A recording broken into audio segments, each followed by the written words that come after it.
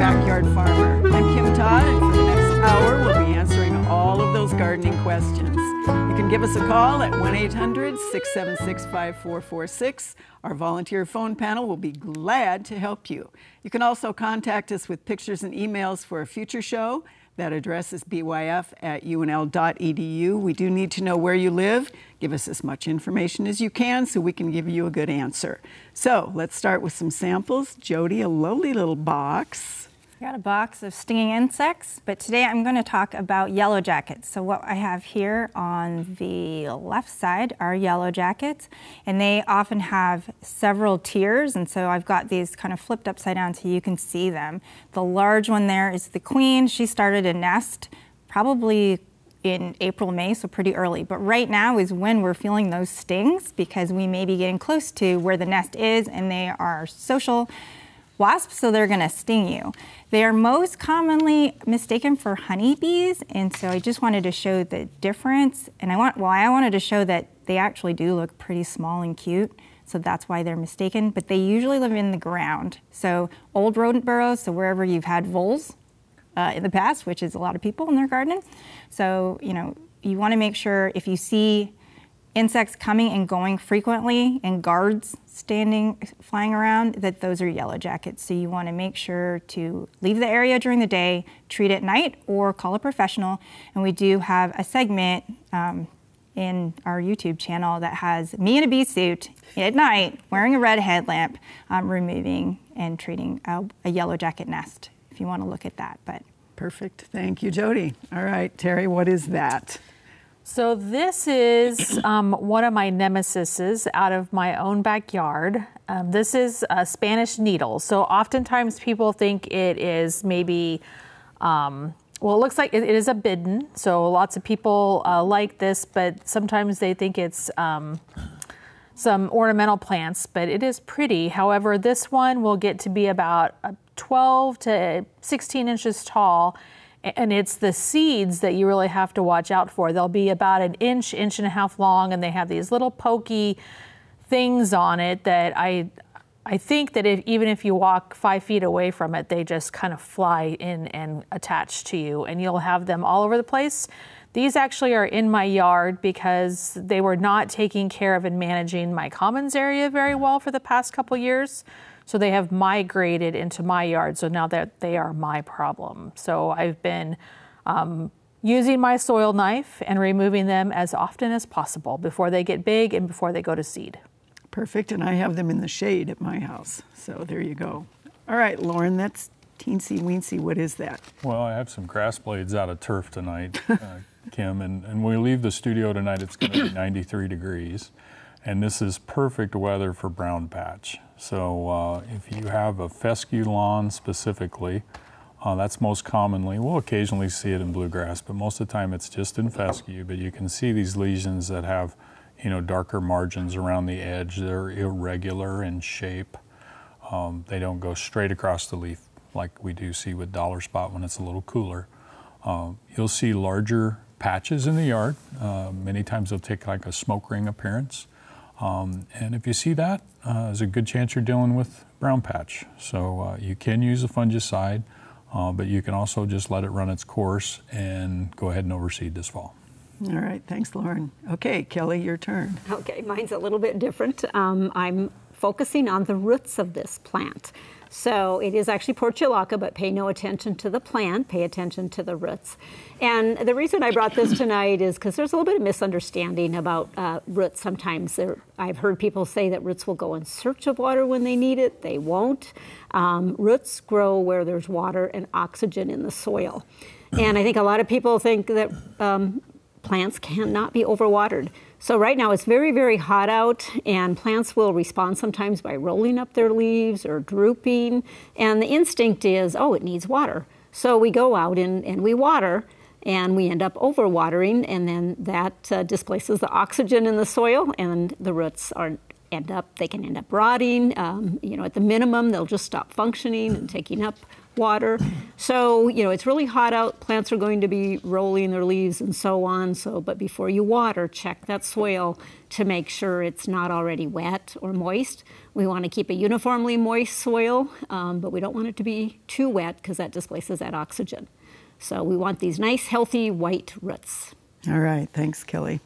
Okay, Jody, you get the first round of questions. You have two on this first one. These came to us from York, a landscape company, and they came via Kate. I said I was saving them for you, so it's a cottonwood and doing this sort of damage to the aspens. So what is this and what to do about it? Yeah, these are cottonwood leaf beetles, and you can see that this is a great picture. This is why Kate shared this. And you can see that they've got the larvae and the adults on there, and they will feed all together, and they'll create that skeletonization. As they get older, they'll leave that midrib, and they do like poplars, so aspens and cottonwood and willow. And there's several generations. If it's a young tree, you may want to treat. Read and follow the label. You can likely buy something. But if it's an older tree, the leaves will grow back and it will be fine. All right, thanks. You have actually 3 pictures from 3 different people about these creatures right now. Lincoln, mostly Lincoln. Yeah, these are everywhere. I've got these at my house too. This one, the first one is actually called a camel cricket, and someone in your class, remember, they talk about sprickets, especially in the East. They look kind of like a spider. These ones don't have wings and they have really long legs, and so they call them sprickets. But you don't want them in your house, so you want to just make sure you get the debris around and away and turn off the lights at night. These ones I have at my house. These are striped ground crickets, and these are the nymph phase, so they don't have wings at this phase, but they will grow up and have wings. So if you have these around your foundation, you may want to treat. You can treat with a granular or any exterior foundation spray, because it's better when they're littler, because when they do have wings, they'll be more mobile.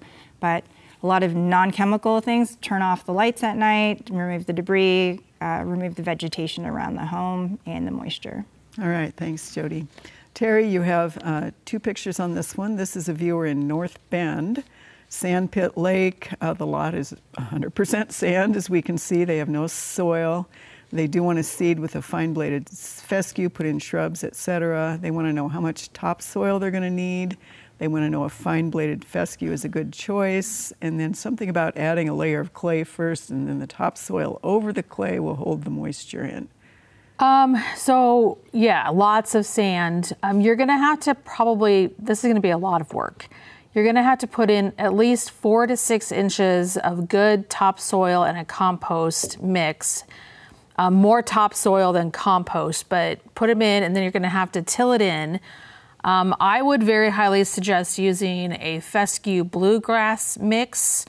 That would probably be able to help you, especially if we do get into these droughts and you can't water them.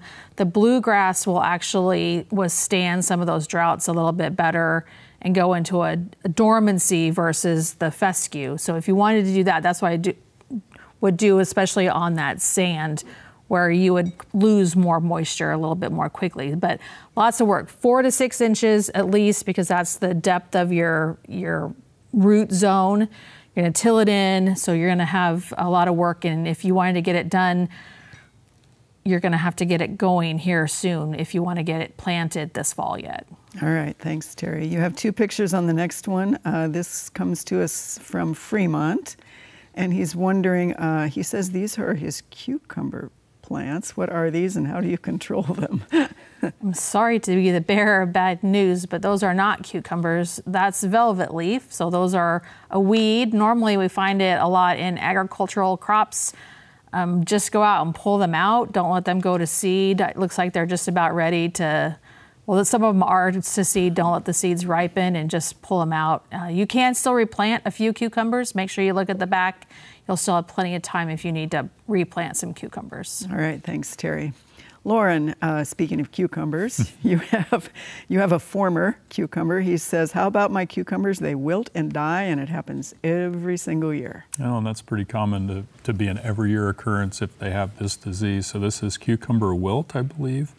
And this is a bacterial disease that's actually vectored by the cucumber beetle. So doing some good sanitation in the fall, cleaning that garden up to make sure you're not allowing sites for them to overwinter, the bacterium overwinters in the gut of the beetle. And not one thing to do about this. Not right now. It's All gonna be right. hard.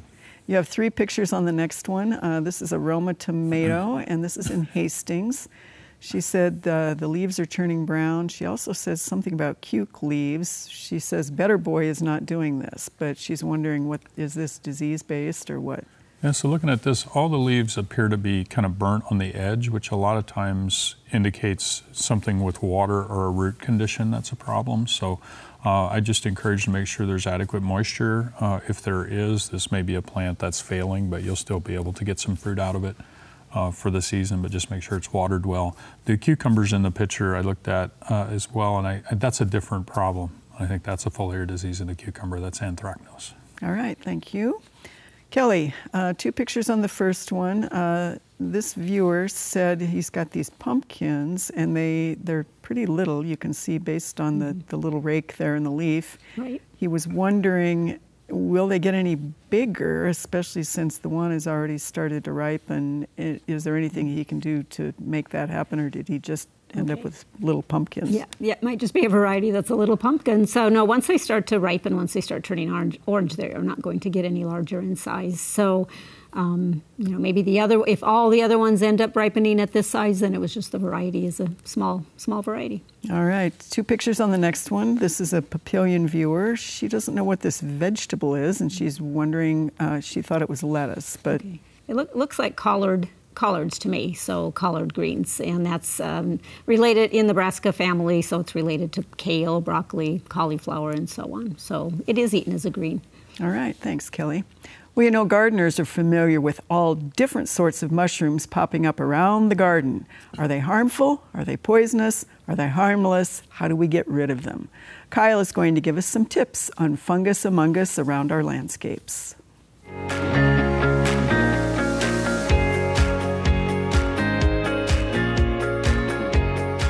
With some of the recent moisture that we've been seeing, at least in this part of Nebraska, and I know other parts of Nebraska have seen quite a bit of moisture as well, we have a lot of new things that are popping up in our landscapes, in our yards, and in our gardens.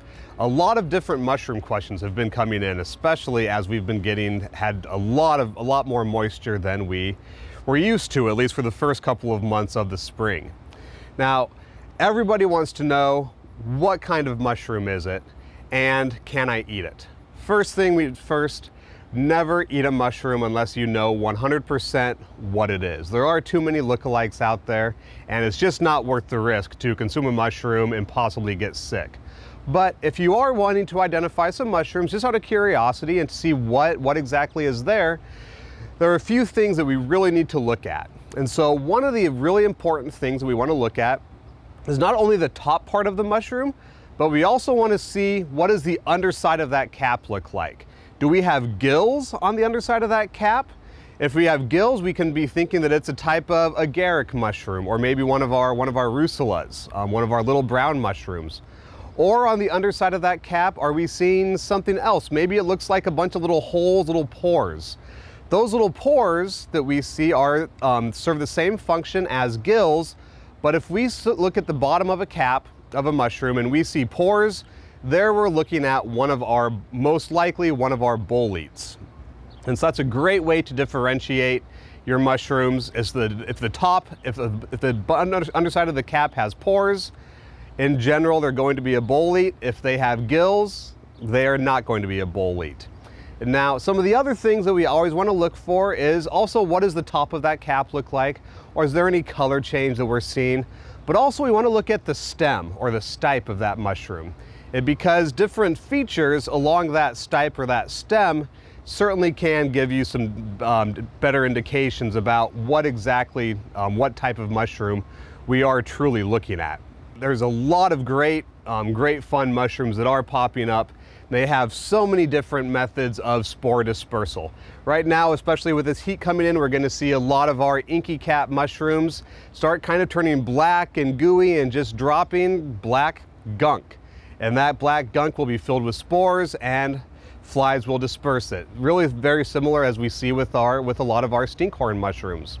And now the boletes that I talked about that have the big fleshy caps with pores on the underside, typically they will be dropping spores just right out of those little pores, so out of those little holes. So another way that we can also use to identify which mushroom we're looking at is you can take the top of that cap and just tap it onto some white paper, and then you'll be able to see what color of spore print are we really looking at.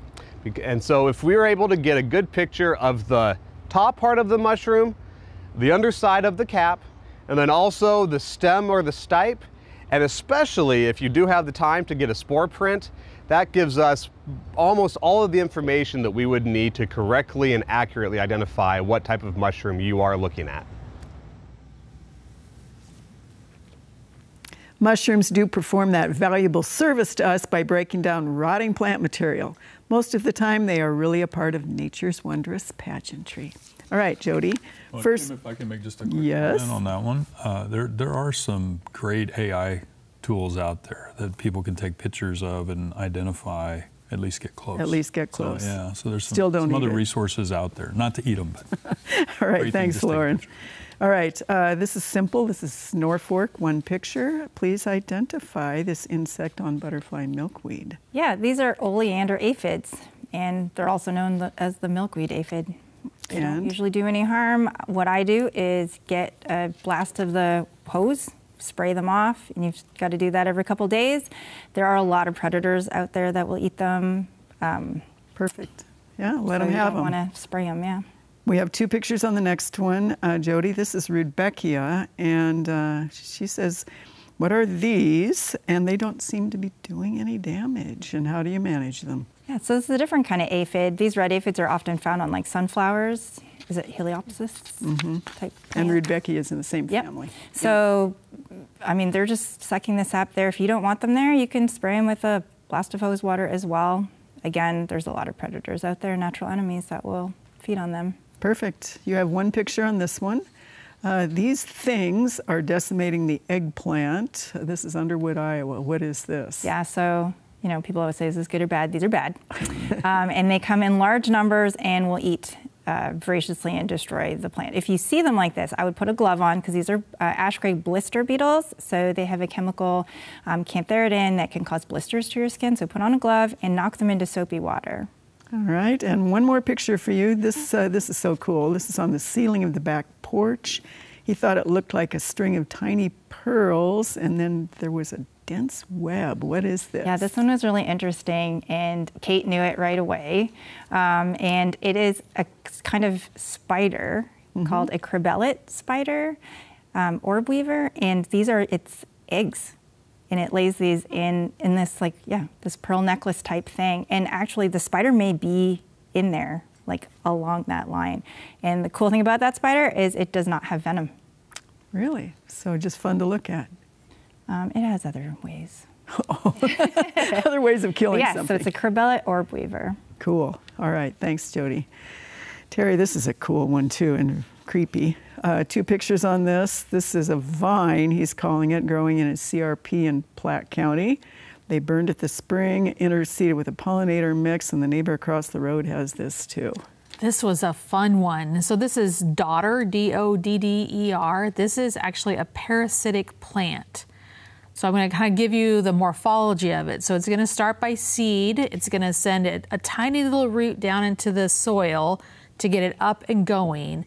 Once it gets up and it attaches to a plant, that root will actually dislodge out of the soil and it will become a parasitic plant with that hosting on that plant. So it's going to take all of the energy out of that plant that it's all around. So really the only thing you're going to be able to do is you're going to have to pull everything out. Make sure that you put it in a plastic bag and dispose of it in the trash. There's really not much you can do about it otherwise. You'll have to take its host plant too. You will also, just a little bit of information for it. So the waterfowl like its seeds, and that's most likely how it moved about. But the pollen and the nectar are actually toxic to bees. So you really want to try to get rid of that out of your landscape. All right, thanks, Terry. One picture on the next one and the one following, Seward and Superior. So this is a nut sedge, and she's wondering, is it useless to spray after it is big? Shall she just wait? And if she pulls it near plants, is there another product she can use that won't hurt everything else? So there's a couple things. You can spray it. I would not recommend spraying anything right now just because it is just so hot. But really one of the best ways to get rid of yellow nut sedge, and that's what this is just to continually pulling it. What you're doing is as you pull it every single time, you're taking all of that energy out of that plant. Yes, you do disrupt the little nutlets underneath there, and they can, but you're taking away the energy from those nutlets. So it may take you a year or two to finally eradicate it, but they're easy to pull. Just go out there, a couple times a week and just pull them out. All right, and I think your next picture is nut sedge in full flower, so there you go. Yeah, so this one's in full flower. Make sure that you definitely get those seeds because you'll have the nutlets plus the seeds, and then you'll have twice as many out there. All right, thanks. Lauren, you have 3 pictures on this one.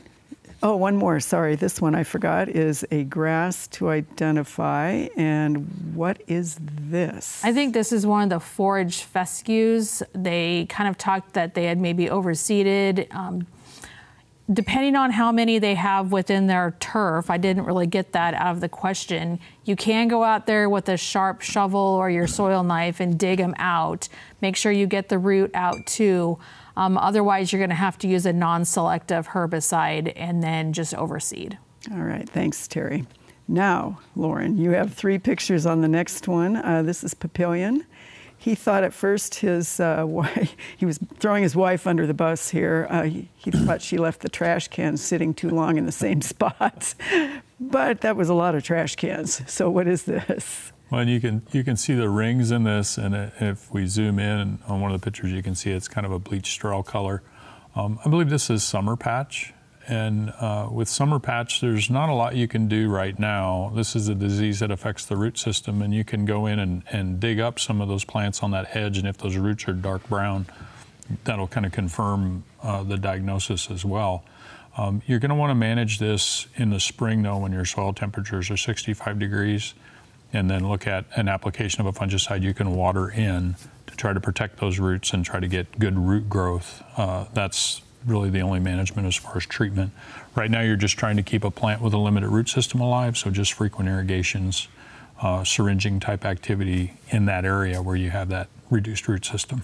And if that plant happens to croak between now and whenever it's not, I mean, it's totally croaked, right? Yeah, and it probably will. There can even be dead rings that you may need to do some overseeding in the fall. All right, thanks, Lauren. You have 1 picture on the next one.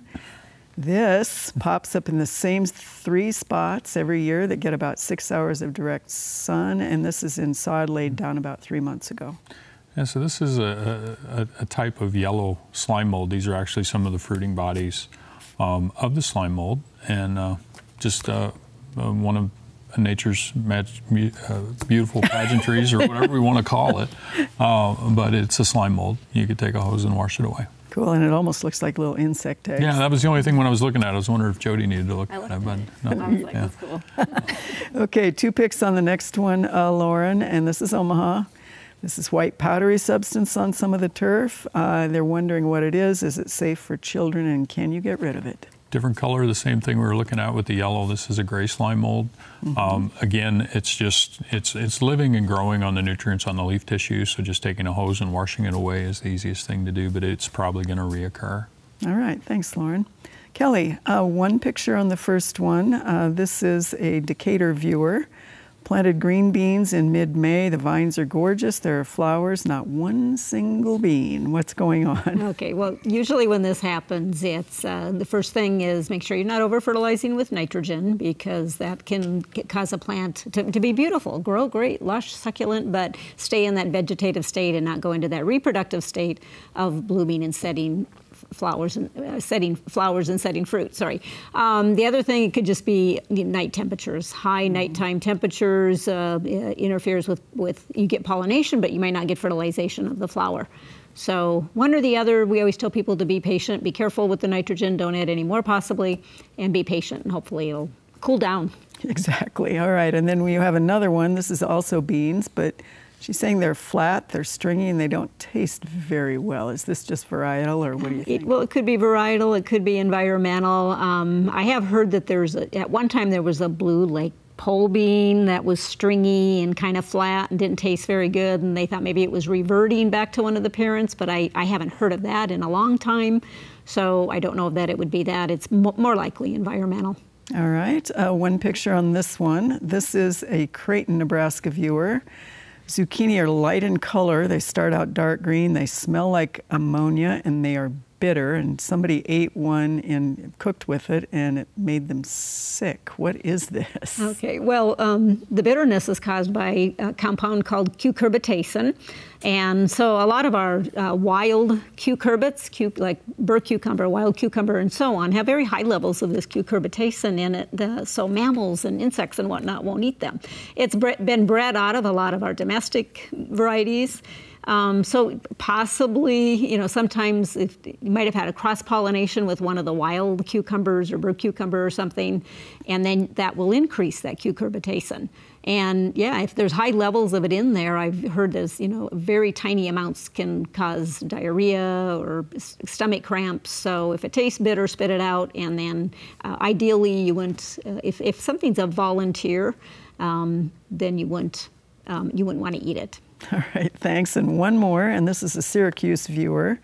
What is causing these tomatoes to split? Well, heavy rain. If you had heavy rainfall in your area, so the plant suddenly takes up a lot of water, and that causes the skin to split, or uneven watering. So if you haven't had a lot of rain, if uneven watering, letting the soil get really dry and then watering quite a lot will cause them to split and crack as well. All right. A uniform moisture. All right. Thanks, Kelly. Well, we showed you some onions, some garlic, and some shallots out in our production garden a few weeks ago. They've been harvested. Something new is in their place.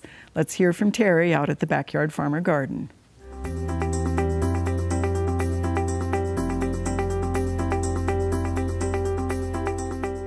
This week in the Backyard Farmer Garden, we're looking ahead to fall. Remember a couple weeks ago we talked about pulling our shallots and our garlic and our onions out of the garden. Well, we didn't want to leave any blank space there, so we went ahead and planted some green beans and some cucumbers in that space. We are at the 1st of August and we're looking at kind of transitioning into that fall gardening. So check what you want to see, check what's going well. If it's not going well, if you've got some of those nasty squash bugs on your zucchini, go ahead and rip those out, and maybe you can start some new seeds and be able to get some new plants before it gets cold.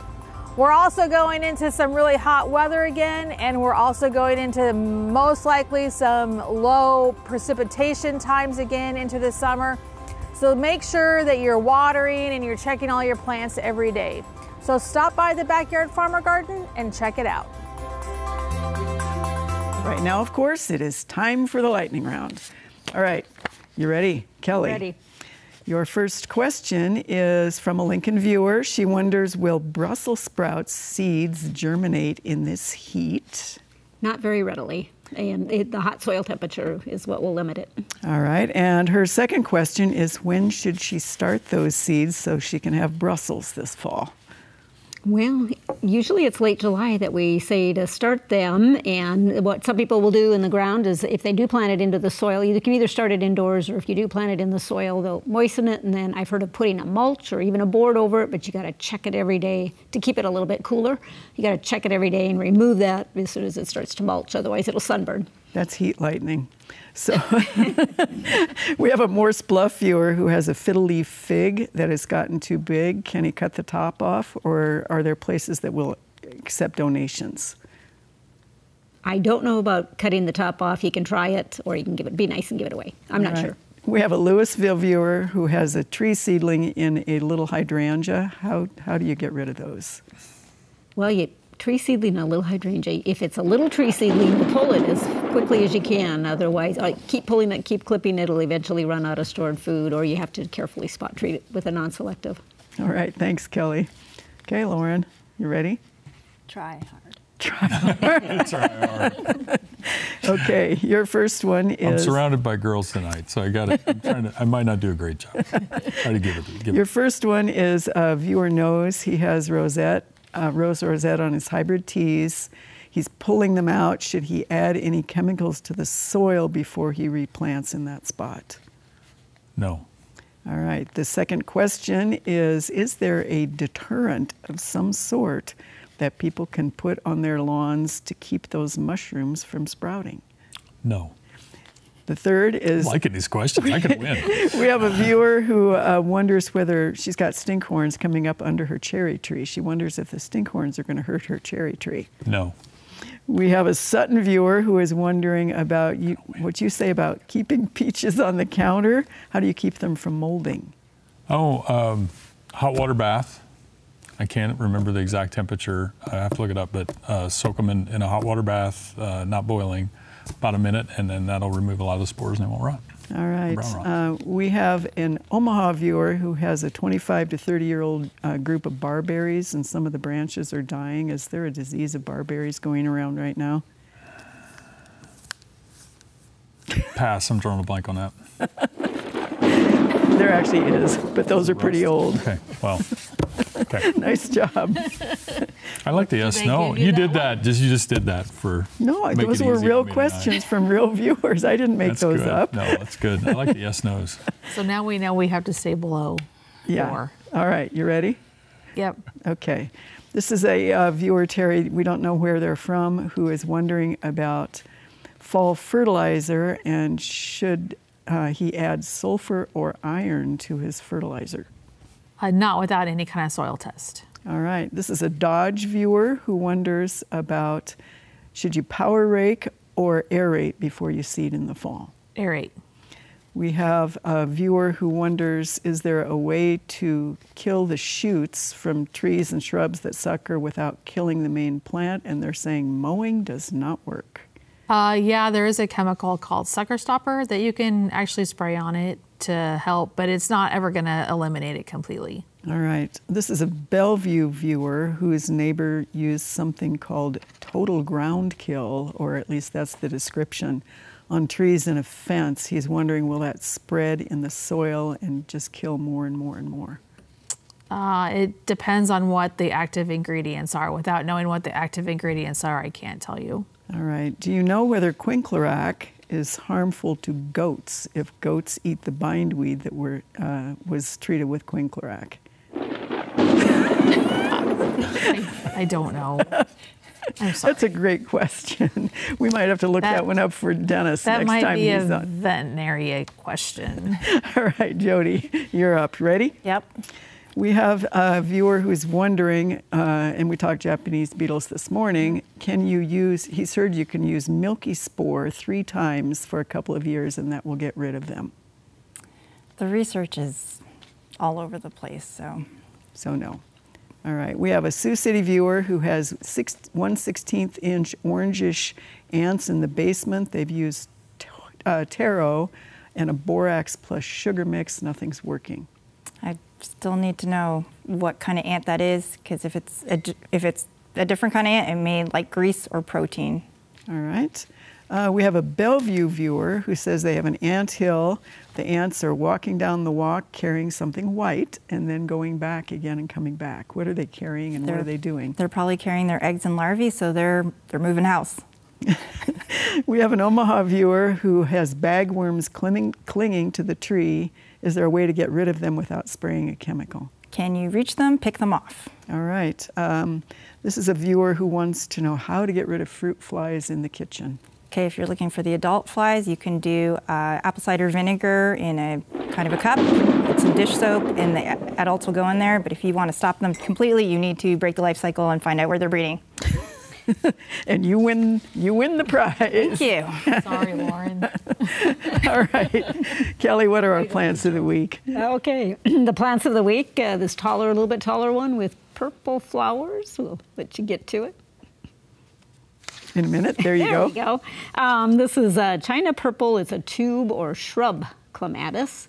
I don't know if I can show it and get it. So it's kind there you go.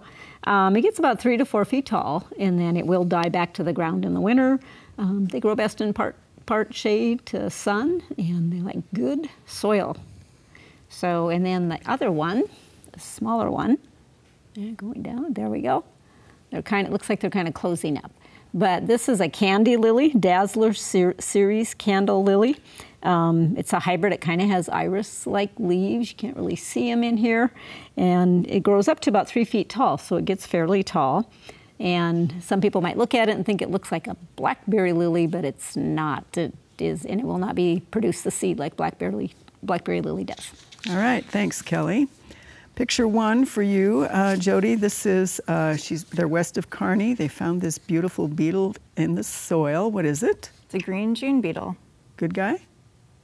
In this phase, it's pretty good.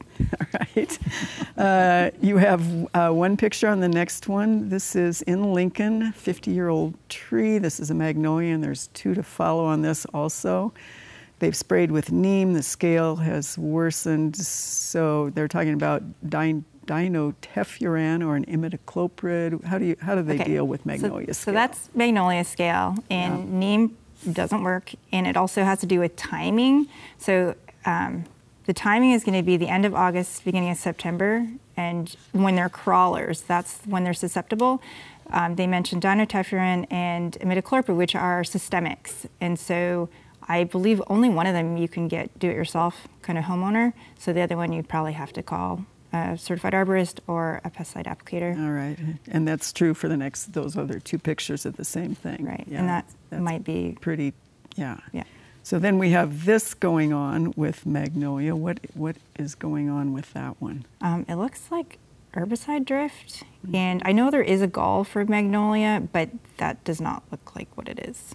Right, so, and that's in Elm Creek, so drift and keep that plant pretty healthy. Yeah, pretty healthy. All right.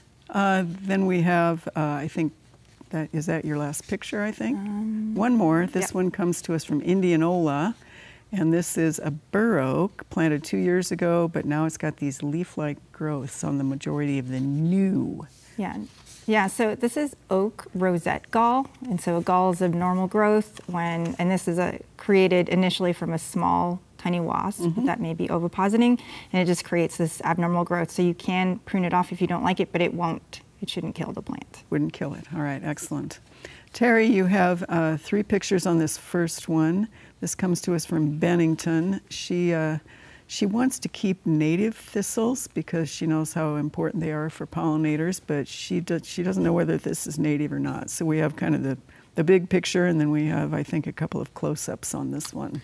Yeah, I think this is the noxious one that you're probably going to have to knock back. Looks to me like it's Canadian thistle. So make sure that you're mowing it down and using a broadleaf herbicide on it.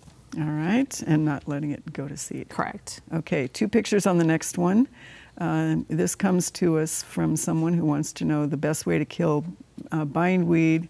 Glyphosate, triclopyr diluted, undiluted with glove of death. Paint it, cut it back first. What do we recommend? So actually quinclorac is one that you need to look for that actually does better on the bindweed. So look for one that has quinclorac as one of the active ingredients. And yes, I would probably use the glove of death, especially in those where it's in and amongst the other plants that you want to keep. And Rock has a really good video on our YouTube channel to check that out. All right, and one more picture. This is a Lincoln viewer.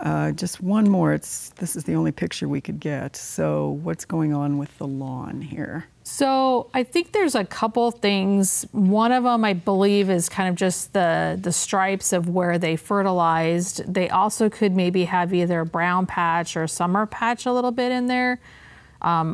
There was nothing any closer, so those were really the only 2 things that I could come up with. All right, thanks, Terry. Let's see, Lauren, you have this very first one here. So super large brown mushroom things under the ash tree, what are they? They appear yearly, more and more of them. Are they harmful? Yeah, so this is just the top side. If you see the underside is yellow and spongy, I think it could be an ash bolete. So look up a picture of ash bolete, look at the underside and see if that's the case. And how do you get rid of them? Just pick them out. They're not known to be poisonous if you have pets, but in any case, they can react. So I would just pick them up and discard them.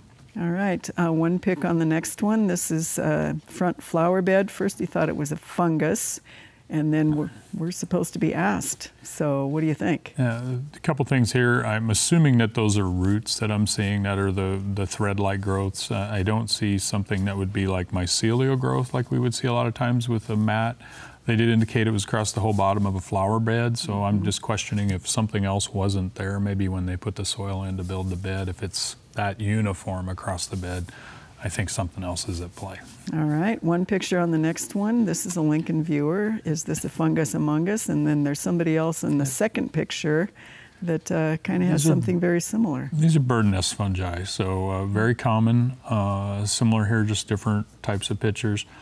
They grow on organic material. There was also a question if they're poisonous or not. There's been no studies to indicate these are poisonous, although no one really tries to eat them usually because they're little. All right, and one more, and this, she said, interesting little peach-colored bubble fungus on the tree stump. Yeah, and this one's really neat. So I did some looking on this, and at first I thought it was some sort of a puffball, so I searched pink puffballs and found that it's actually related to slime molds, and these are the fruiting bodies of something that's called wolf's milk by common name. Lycogala is the genus. All right, thanks, Lauren. 3 picks on the first one here, Kelly. Okay. These are pines are not looking the best. His real quick, and this is in Ida Grove, Iowa. Okay. She's wondering if she can go ahead and just cut out the dead and start over and end up with a tree. You won't end up with a tree. It'll just kind of stay that little stump, shrubby little shrub. So if you really want to evergreen, replace it. All right, 2 picks on the next one. This is a Bennett viewer, and this is ash, about 30 years old, never really healthy. It's got all sorts of things going on, sizable wounds in the trunk. Should they turn it into firewood or try to save it? Well, it's an ash, so eventually it'll probably get emerald ash borer, even if it's not in that area yet.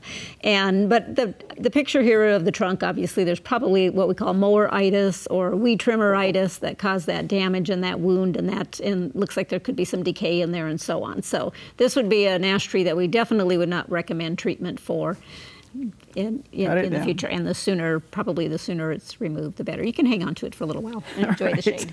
Then we have an evergreen here and a spruce, and this is North Berm disease, sort of soaker hose. They wonder what's going on this one, and then we have 2 that are Council Bluffs that are also evergreens that are spruce. So we have 2 different spruce issues here. Okay, I really couldn't. The ones that we're looking at right now were just planted this spring, and it's very unlikely that there would be a disease that soon. So it's look at your watering, look at how deep it was planted, check the soil. It's for some reason they're not transplanting very well, and they're suffering.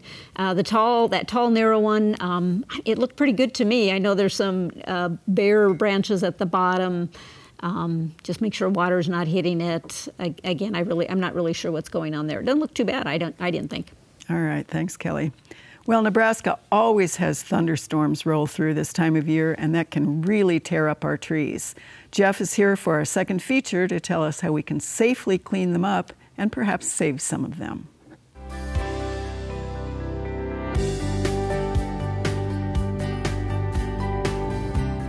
We've had a lot of storms roll through the state here in the last few weeks. Some high wind. I know we had some 50-mile-an-hour winds here on campus. And so when that happens, it's not unusual to have some damage to our trees, especially our bigger trees. So a few things to think about after a big storm. The first thing I would suggest you do is, after things have calmed down, go out, do a quick survey of the area, make sure that you don't have any damage to your trees. And in particular, you want to look at areas where we have pedestrians or vehicles going. You know, if you have a sidewalk, something that you have kids going up and down the street, you're going to want to make sure that you look at those areas first. And then if you do have some branches that are damaged, certainly anything that's down, we want to get picked up and out of the way. But if you have some branches that are broke, that are hanging from the tree, if it's something that you can reach safely, then certainly you can go in and try to take that branch down, finish cutting the break, and then assess it at a later date as far as how much cutting you need to do. A lot of times the question will be is, what's the percentage? And folks will put out a percentage, take no more than a third, no more than a quarter. I really suggest you take as little as possible this time of year when you're doing any kind of storm removals. And if you have concerns about the height, how high a certain branch is to get to it, then that's when you need to call a professional in. If it's something that isn't too high and is a bigger branch, you're going to want to look at using the 3-cut method to remove the branch. And that's where you come in, you take an undercut, take the branch off, and then you go back to the branch bark ridge, which is right next to the main stem, and at a 45-degree angle, take the remaining stub off the tree. After you've done that, then you know that that tree is safe. If you have a split trunk, which we've seen a few of those here on campus, with a tree that might have kind of a broader crown to it, sometimes you'll see that where a crown will split. It's unlikely that that tree is going to survive that. You can take one half or the other, but you've really weakened that tree, and at this point, it's time to consider removal. So that's something to think of if you have a situation, again, where the trunk has split. You'll see that many times with maples in particular, that you'll have the split trunk. But again, I think the most important thing is make sure that the area is safe. Get any of that down, make sure that you're doing it safely with all your proper safety gear. You have your safety glasses, gloves, if you need a hard hat, if it's something above your head, make sure you get something like that to protect yourself, or again, call a professional in to make sure they take a look at those trees. We've all seen the videos online of people getting injured or having very catastrophic things happen as they try to do things that are really above their abilities. So it's important to bring in a professional to look at something before you get too far along in the process. We cannot stress it enough. It's okay to do some trimming if your feet are on the ground and it's just a few branches. Please leave that heavy stuff to the professionals. All right, we have one announcement, and this is a fun one. This is the Lincoln Iris Society sale, July 29th, 10 to 4, St. Andrews here in Lincoln, for all of you who are iris lovers. Okay, Jody, one picture on the next one. This is a viewer who has these little egg things on his linden. Do we know what these are? Yeah, these are stink bug eggs, but what's coming out of them are actually parasitic wasps. So you've got some free pest control there. Perfect. All right, so nothing to do other than... Nope. Nope. They're taking care of it. All right, then we have this, just a question. This is an Omaha viewer. She wonders what we can tell her about this beautiful moth or butterfly. Yeah, it is a beautiful moth, and it's a female imperial moth. All right, and isn't it National Moth Week? It was, I think, last week, but yeah, it's beautiful, and we don't see them in all of Nebraska, so enjoy it. Perfect. All right, 2 on the next one. Excuse me, this comes to us from Bellevue, wondering all these bees on this ornamental grass, what are they? Okay, so first, I love this picture, and I actually encourage people to send these. These are longhorn bees. They're males having what we call a slumber party. So the female bees, they're busy. They get to sleep in the burrows. So these are ground nesting bees, and the males right at night. So if you have ornamental grasses, they will attach their mandibles to it in the evening, stay like that all night. You can go out in the morning, drink your coffee, and see the cutest bees. But again, they're the male bees having a sleepover. Perfect. All right, Terry, 3 picks on the next one. This is a North Platte viewer wondering how to manage these weeds. They haven't responded to pretty much anything. What are they, and what do we do? Well, this is Palmer amaranth. So unfortunately, the best way to manage this is go out, mow it down as much as you possibly can, and then you're probably going to have to use some kind of broadleaf weed killer on it. So don't let it go to seed. One plant could have over 10,000 seeds to it. All right, 1 picture on the next one. This comes to us from Blair. And what do we think this pesky weed is, and how can they be eradicated? So this is spotted spurge. So we've talked about that some on the show. There's a couple things that you can do. They're pretty easy to actually pull out. All you have to do is kind of get your finger right down at the center of the plant and pull it up. There's just kind of one little root that can pull up. Otherwise, you can use a broadleaf weed killer to spray on it. All right, and one more, and this one is Falls City. What is this, and how do we eradicate it? This is a giant ragweed, and again, keep mowing it. Don't let it go to seed, and then you're going to use a broadleaf weed killer on it. All right, Lauren, 2 pictures on the very first one. So this is, excuse me, They're wondering about whether this mushroom will affect the harvesting and safety of oregano. And this is in a container. Yeah, it shouldn't have any effect. This is interesting. This is a flower pot parasol mushroom. That's fairly common, can be brought in with wood chips and mulch in these potting materials. So it's actually called flower pot. Flower pot parasol. That's fun. Yeah, it's a fun one. All right, so then you have one picture on this one. Saw this in the yard of a cabin up along the Platte River, northwest Sarpy County. It's in sandy soil. What is this? It could be a Lepiota species. I can't really tell because just like Kyle was showing earlier, we need to see the underside of it to see what it looks like. But if it's larger, the way it looks, it could be a Lepiota. Okay, and so this might be the one that last week, I think, Kyle, somebody called it a pancake mushroom. Well, it could be very large. Some of those are very large, and even in the sandhills, if you're driving through, you can see large rings of mushrooms in the grass from a great distance, and they'll be over a foot. Oh my goodness. Really large. All right, and you have one more, and this is an Omaha viewer. She says this is the second year this has shown up at the base of an ornamental crabapple. She wonders if we can identify it. Is it safe around pets? Is it edible? And oh gosh, is this good on the tree? It's, well, several things no. Not good on the tree, most likely resulting from crown and root rot on the tree. This fruiting structure is, so I would start thinking about replacement on this tree. It can reduce the integrity of the actual main trunk of the tree, so it could be a hazard tree. If it's larger and near a house, I would be concerned about it. For removal, don't let your pets eat any fungi. Just avoid that. All right, thanks. Kelly, you have one picture on this first one. This comes to us from Columbus. Okay. They say they purchase and pot up a new hibiscus every single year. Mm-hmm. The leaves on this one, and it looks like even the new growth, are beginning to yellowing. Mm-hmm. What should they be doing? Well, it looks like classic chlorosis because the leaves are yellow. We all have that problem tonight. Excuse me. The leaves are yellow and the veins are still green. And usually that's chlorosis, and it could be a lack of iron, it could be a lack of manganese. It's a little unusual in a pot, a little unusual on hibiscus, but I guess I would try, again, make sure you're getting good drainage, make sure you have healthy roots. You could try maybe an iron sulfate or something like that. Be careful because it can burn, and see if you get a response.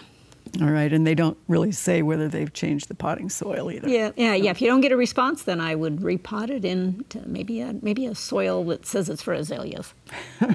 All right, let's see. Then you have an ID on this next one. This is in Omaha, woody perennial vine. The flowers are about 1/2 inch across, and I think we have 2 pictures of this one. Yeah, this is matrimony vine, also known as wolfberry, and these can get about 8 feet, and the berries are actually edible. Yeah, I think this becomes the goji berry that is a super fruit that is dreadful. We have yeah, they can be pretty rampant. Yeah, and never die. We have them in the backyard farmer garden. We've tried to kill them for 10 years. All right, I think you have one more. Okay. And this is a Bellevue viewer, and they bought 4 plants at the beginning of this season. They thought they purchased butternut squash or winter squash. Is there any way really on this to tell what it is? It's not butternut. It could be buttercup. There's one kabochi or something like that. That's the Cucurbitaceae maxima.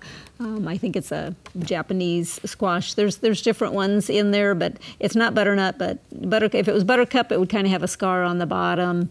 But I still think it's a winter squash. I'd let it grow out, and hopefully they'll be tasty. Let it turn whatever color it's Yes. going to turn, and do the scratch test, right? Right. We did have a gardener in Lincoln this year, or actually this week, who has butternut squash that is really almost ripe already. I mean, it's nice, it's big, it's almost ready to eat, and it's, oh my goodness, that's kind of a little late for... Early. Yeah, early. It's early. Early for that to be ripening like that. It is. So